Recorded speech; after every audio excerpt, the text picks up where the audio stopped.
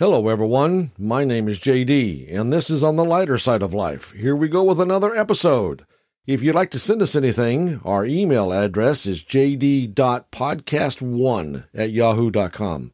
You know, the other day I was looking at Yahoo, and I saw a video of parents embarrassing their teenage children. And that is so much fun to do. It even gets more fun when they get older. You know, when they've got kids of their own, your grandkids look at the parent, you know, the mother or the father, and go, is he really related to us? You betcha I am. Lock, stock, and barrel, baby. So I got a little story for you. When one of my girls got to be, I don't know, I guess she was like 15, 16 years old, it was that time of the month. And guess who was out of pads? Well, I don't use pads, okay? So somehow I got nominated to run her to the store. She originally wanted me to go by myself. And I thought, there is no way in hell. No, I'm not going by myself. Come on. So I get her in the car. We go up to the store, right? She doesn't want to get out of the car. And I'm thinking, oh, no. I don't know what to get. I don't use these things, people. Come on. So she goes into the store, and on the way up there, she goes, Dad, these are the ones that I need. And I went, okay. I kind of thought they were all the same, really. I just didn't know. So anyway, she tells me what she needs and all that good stuff. So I go and I find them. And you couldn't have timed this any better. In the store was a bunch of guys and girls that she went to school with, right? So me being me, she's down about halfway down that aisle. And I said real loud to the top of my voice that I found them and I threw them to her. Well, when she caught them, the label was up. I mean, it was perfect. It was like it was rehearsed, for heaven's sakes. And them kids come walking around that corner and saw her standing there holding these things. She was mortified, man. I thought it was funny as hell, but she was mortified about all of this stuff, right? So she drops them in the aisle and comes up to me, and I'm thinking like, well, where's the package? And she goes, I'm not picking that up. Well, you better if you want to buy them. So she, we kind of fussed and fought a little bit. She went back down there and she got them. So when we got up to the cash register, she puts them down real quick and kind of moves away from them like they have cooties. Well, guys know they have cooties. So that's all there is to that deal. So I get them paid for, and the girl behind the counter puts them in a bag, and then I looked at her and I went, hey, don't forget your pads, really super loud through the store. And everybody just kind of looked at her and I tossed them at her, So this is kind of a payback little deal, and you guys can relate to this. We don't use that stuff. I don't like buying them. I don't even like getting near them, okay? Because I know they have cooties. I'm telling you, they do. But embarrassing your children on through the day as they get older is really a great thing to do.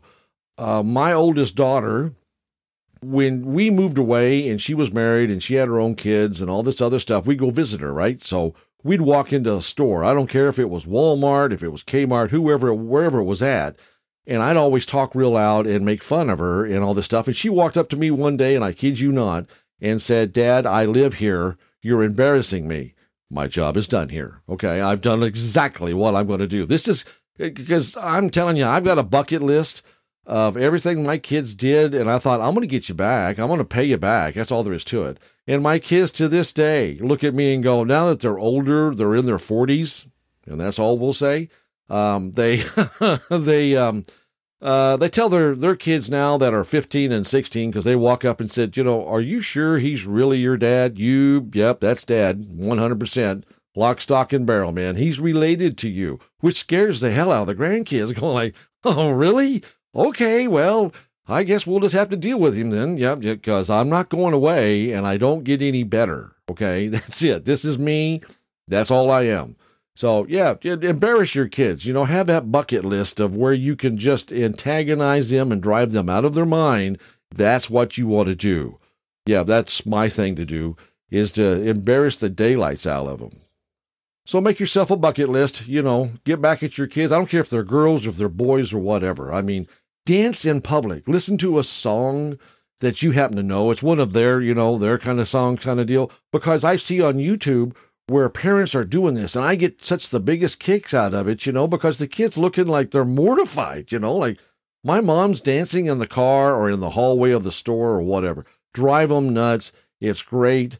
If nothing else, when your time comes to go meet the maker, they've got something to remember you by. They really do.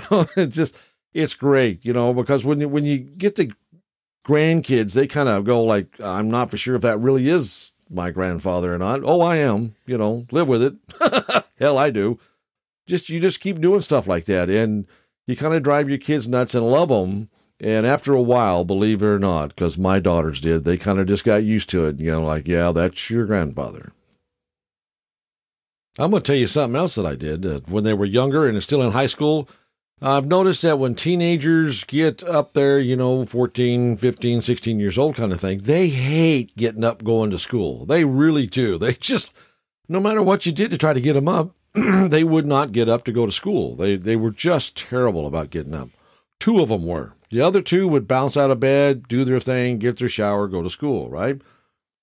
The younger 2, not so much. It's hard for them to get up at 6 a.m. in the morning. So I got tired of fighting with them one day, and I said, you know what? And I told them, blunt face, if you don't get up, I'm going to go get a pan of water, and I'm just going to pour it on you, and you're going to get out of bed, And they kind of thought, well, Dad's lost his marbles, and he's not going to do that because this is a brand new mattress. Well, who paid for the mattress there, moron? That would be me. I paid for that mattress, and if I want to get it wet, I'll get it wet. So I go in there and get a nice pan full of water, and I asked them, are you going to get up? And they said no, and I just douched them with that water, and they come jumping out of bed, and I said, I warned you, but there's a kick side to that, though.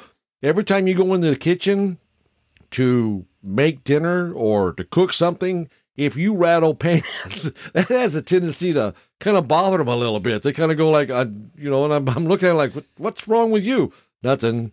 But it works. He gets them out of bed. It's short of rolling them on the floor. That's what my mom used to do to me, was just take the whole mattress and roll me on the floor, to get me to get up. So I'm just as guilty as the younger 2 about wanting to get out of bed. I learned real quick that she would do that, So yeah, just throw out a little bit of water on top of them.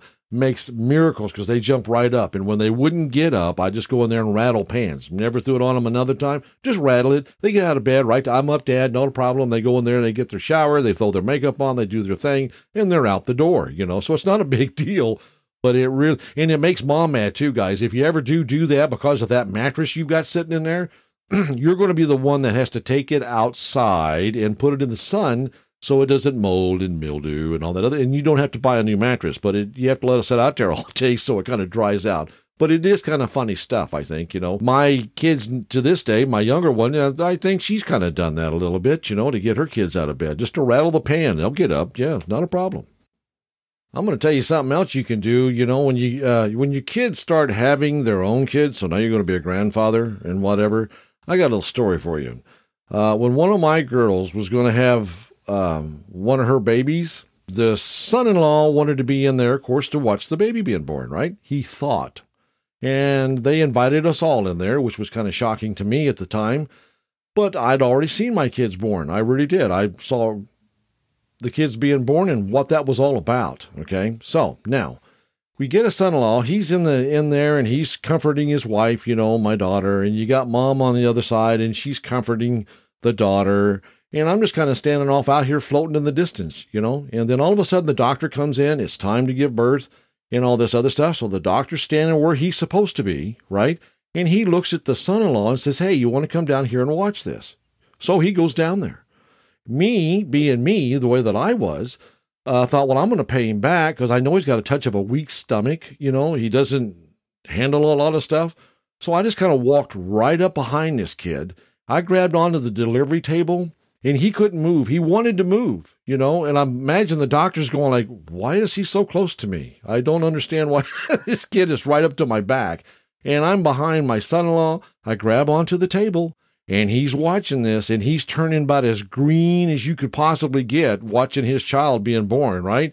So when it's all said, done, and over with, they've cut the umbilical cord, and the nurse is taking the baby to, to weigh him and to clean him up and all this other good stuff. I just let go of the table and backed away, and he walked over to the sink and got sick, which I thought was kind of justice. That's what that was. That was justice. And the head nurse walked up to me, and she looked at me and she said, you're a bad, bad man. And that's what I am. I just looked at him. I just looked at her and went, that's payback, and the doctor turned around and kind of looked at me and shook his head like, What do you think you were doing? Oh, I'm just getting him back. That's all. It's okay, family. We're all family here. I'm just paying this kid back for some of the stuff that's done to me, that they all thought was cool. So, okay, you want to play that game? Remember, I don't forget. I may be the oldest member of this family, but I don't forget things, and I come back at you, and I'll get you back one way or another. I got something else for you, too, real quick, about childbirth kind of thing. I remember when one of my daughters, she was pregnant with her first child, and about 8 months into this deal, she wanted to stop. She looked at me and said, Dad, I don't want to go through this. Well, it's a little bit late now, don't you think? So, yeah, she was kind of on the fence there for a while, and I thought, well, this ought to be real interesting to see how you're going to stop this. Come hell or high water, it's going to happen. The damage is already done here, girl. You can't stop being pregnant. It's just not something you take out, put on the shelf, said I'll come back to that later like a good book. It don't work that way, okay? Once it starts, it goes for the full cycle. So hang on. And I know there was quite a bit of a period in there to where before she had her second child, she kind of thought that, I'm not going through that again. Oh, yeah, you will. You'll forget slowly but surely, and you'll have another one, and we'll just keep continuing on. Okay, we had a story sent to us from my oldest daughter's best friend, Laura, and she lives down in Florida. They moved into a house. She's got a teenage son who thinks he's an all-star soccer player. You know what I'm saying? And he sees a purple, round-looking ball out on the ground, right? So he thinks it's a soccer ball, and he thinks that, well, I'm going to go up there and I'm going to kick this thing plumb out of the park, okay? So this kid goes up there, and he's running to this, and he kicked that ball, and it never once moved. The boy did, but that ball didn't.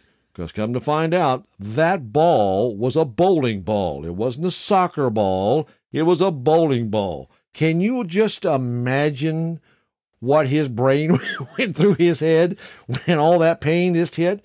And it just, I know the kid got his foot hurt, but you're going like, dude, you really need to go check stuff out before you start kicking it around, okay?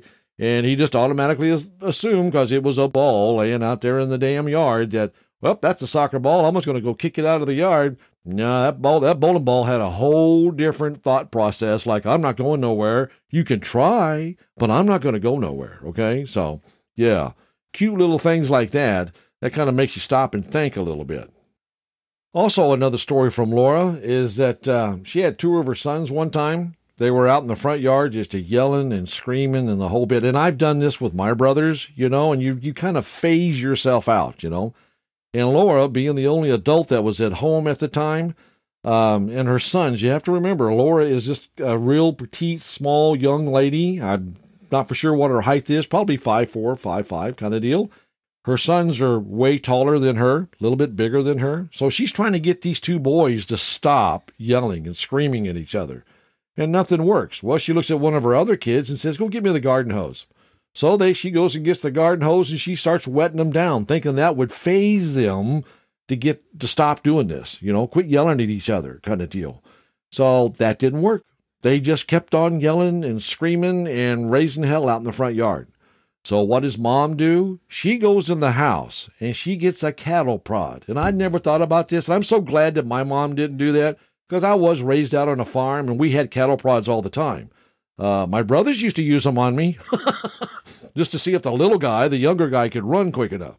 So anyway, she goes and gets this cattle prod. And now remember, these kids were wet, okay? And when you hit somebody with a cattle prod and push that button, that changes the whole outlook on life at that particular instant, So she hits them with it, and they take off and they get to running. She hit one and the other one took off. Both of them did. And they're standing out and around the car. They wouldn't let mom get near. She's trying to talk to them and everything else, So yeah, don't piss off the little guy.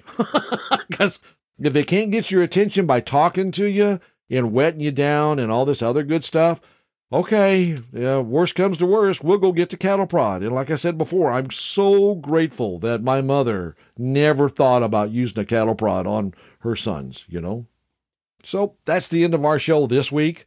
Like I said, if you guys have stuff you want to send in to us, use the email address. It's jd.podcast1@yahoo.com. give us a shout. We'll get it on the air as quickly as we possibly can. And again, thanks for listening to The Lighter Side of Life. Keep on smiling, everyone.